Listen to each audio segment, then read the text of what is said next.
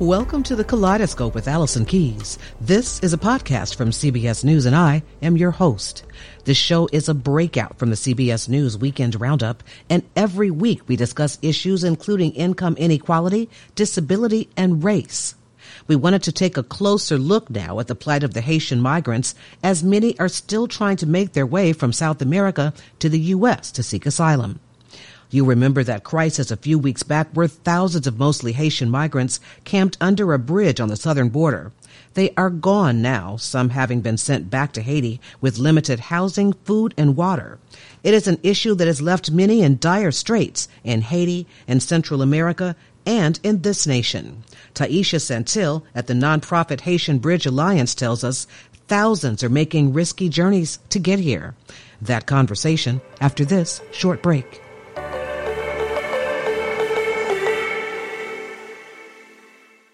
Temp check. What kind of summer are we having this year? A family road trip summer? A beach bum summer? Or a wake me up when the sun sets summer? With Instacart, choose your own adventure and skip the shopping side quests. Where available, you can get ice cream delivered to your hotel, sunscreen to the pool, or cold brew to your bed. Well, door, in as fast as 30 minutes. Wherever you find yourself this summer, you can get the goods. Download Instacart for free delivery on your first 3 orders. Offer valid for a limited time. Minimum $10 per order. Excludes restaurants. Additional terms and fees apply. People are still making that journey, like you said, and just I think a lot of people don't realize for an individual to think that after seeing all of those horrible photos and the mistreatment of Black migrants at the border, for them to still say this is what I want to do just proves the desperation that they're feeling. So we know that there are about 25,000 or so that's already in Colombia, making their way up here. A lot of them are families. A lot of them are taking their babies, literally infants, with them that we've heard of. And there's a lot of misinformation saying that the border is open, they'll be able to go through. So we just have a very unfortunate situation. And of course, when you're taking that journey, crossing borders, and a lot of them, unfortunately, die. A lot of women that are getting raped. It's just the situation itself proves the desperation that these people are in. And when they do make it to the border, they only make it to be expelled back to Haiti. I read earlier that they found more than 100 mostly Haitian migrants in an abandoned shipping container on the side of a road in Guatemala. I mean, is it that bad? Are many people going through that sort of thing? It's that bad. It is that bad. I was one of the individuals from our team that went to the region, and when I was coming back, I sat next to a man that was paroled in and just talked to him, have a conversation, and he said that everyone that took this journey and are paroled in, they should be considered heroes.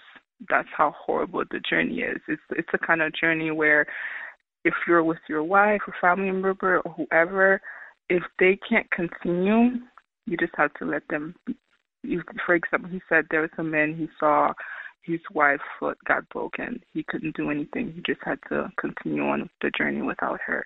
It's a really, really unfortunate situation, and I just really hope people would stop to think, wow, it must really be that bad for someone to decide that they would rather put their life at risk than to be where they came from. You said paroled. What do you mean by that? Yeah, so the very few that were released, they were paroled, and they weren't released really just to be released in the country, as a lot of sources want people to believe. So paroled in just means that you have to follow up on your asylum claim to see if you have a credible fear to be in the United States and have your asylum be approved. So you're still following up with immigration judge, immigration courts, and so forth.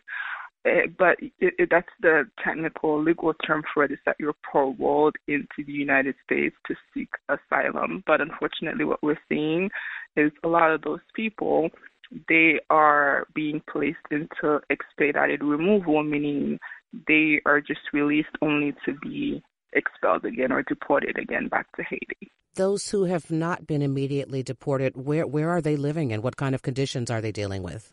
So if you for those that were released or for those that are in detention centers?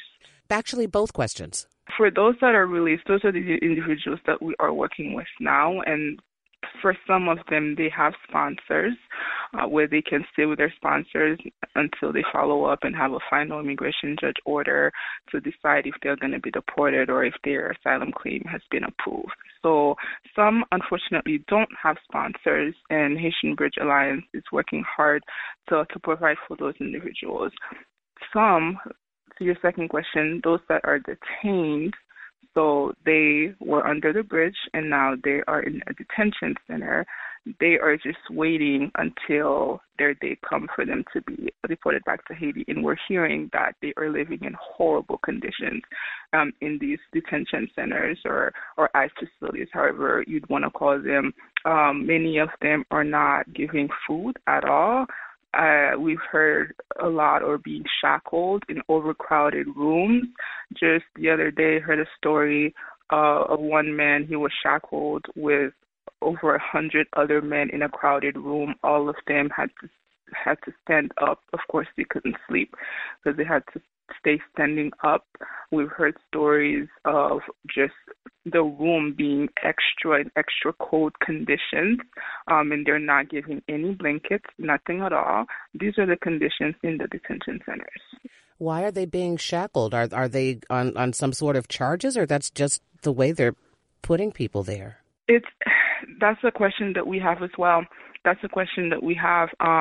This is not the first time that we've heard, especially Black migrants are being shackled in detention centers. It's not the first time that we've even seen when they're going up to the plane to be deported, they're still in shackles. So I'm not sure why that happened, but it's not a weird coincidence at all. Is this the way Black migrants trying to get into this country, and not just from Haiti, right? Dark-skinned people that look Black, because they are. Is this the way ICE has been treating them for years? This is not a new situation. Oh, of course. It's not new at all. We've been sounding the alarm since our existence 6 years ago. And the anti-Blackness that's embedded, it's so deep in the system that we see it everywhere. And what I mean is, you have Black migrants, they're more likely to have a higher bond. They're more likely to be detained longer. Judges believe them less. So if you go before an immigration judge, the bias is that all your paperwork are fake, that you're lying. This is across the board. That's one of the reasons why we created the Immigrant Bail Fund, the Black Bail Fund, because we were seeing that the bond, the amount that the judges are setting those bonds, they were ridiculous. And if I'm an organization, I have $30,000, and I see that there are 2 non-Black migrants that I can bail out for $30,000, and then 1 Black migrant for $30,000, I'm going to want to help the most people. So I'm going to go with the 2 non-Black migrants. And that's something that we're seeing over and over again. So we created the bail bond to really help all Black migrants, but understanding that there is a special emphasis on people that look like us, people that are coming from Africa, that are coming from the Caribbean, because the racism is so deep in the way that they're being treated. We've sent countless complaints, numerous complaints, especially pregnant Black moms. The stories that we've heard, you would not believe. Who have you sent the complaints to, and what have you heard back? So the complaints, it's mainly our legal team mainly work with that, but we sent CRCL complaints, which basically and we've sent numerous of them. The last one that we sent was about 2 weeks ago.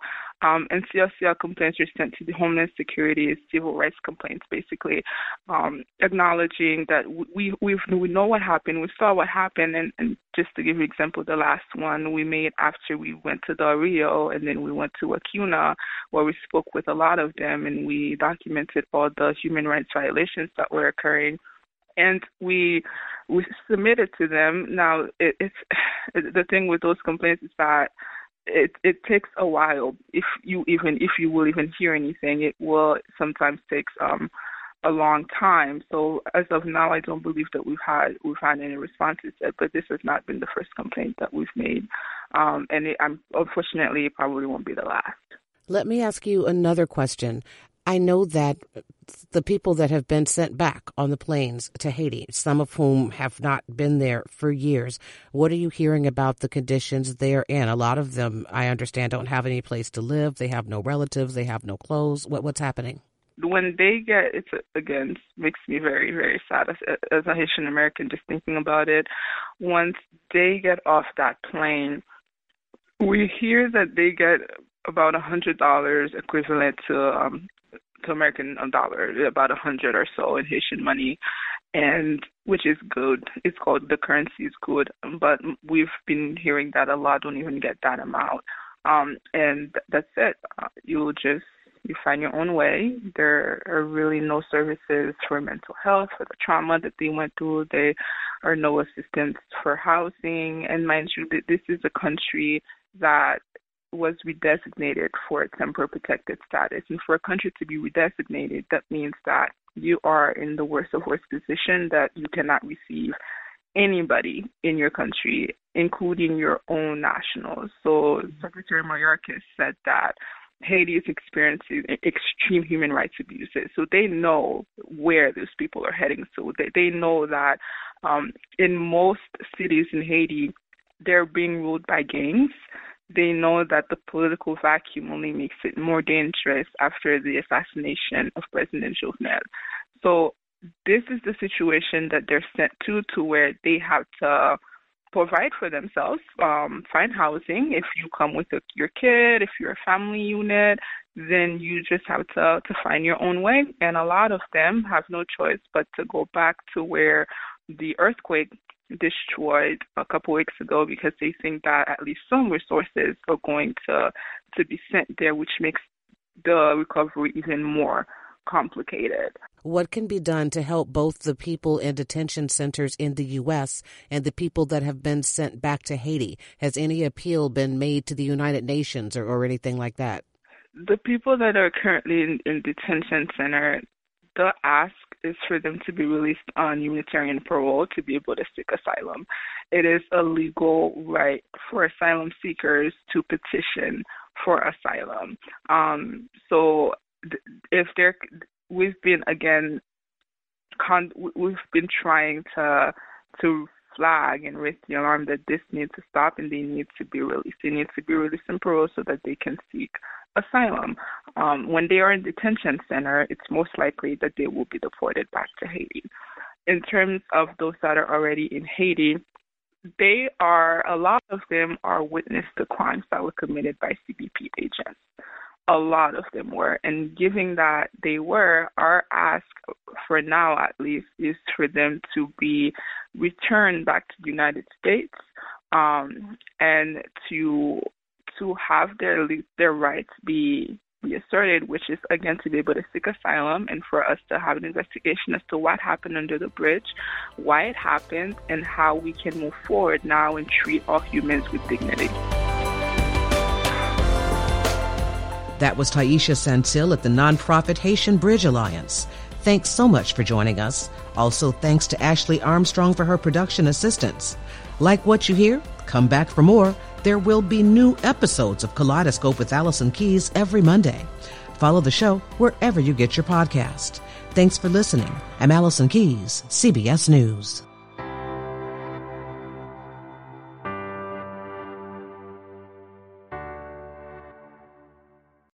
Hi, this is Jill Schlesinger, CBS News business analyst, certified financial planner, and host of the Money Watch podcast. This is the show where your money is not scary. It is a show that's all about you. It's your questions that make it possible for me to provide unconventional and entertaining insights on your money, and maybe more importantly, on your life. Follow Money Watch wherever you get your podcasts. You can listen ad-free on the Amazon Music or Wondery app.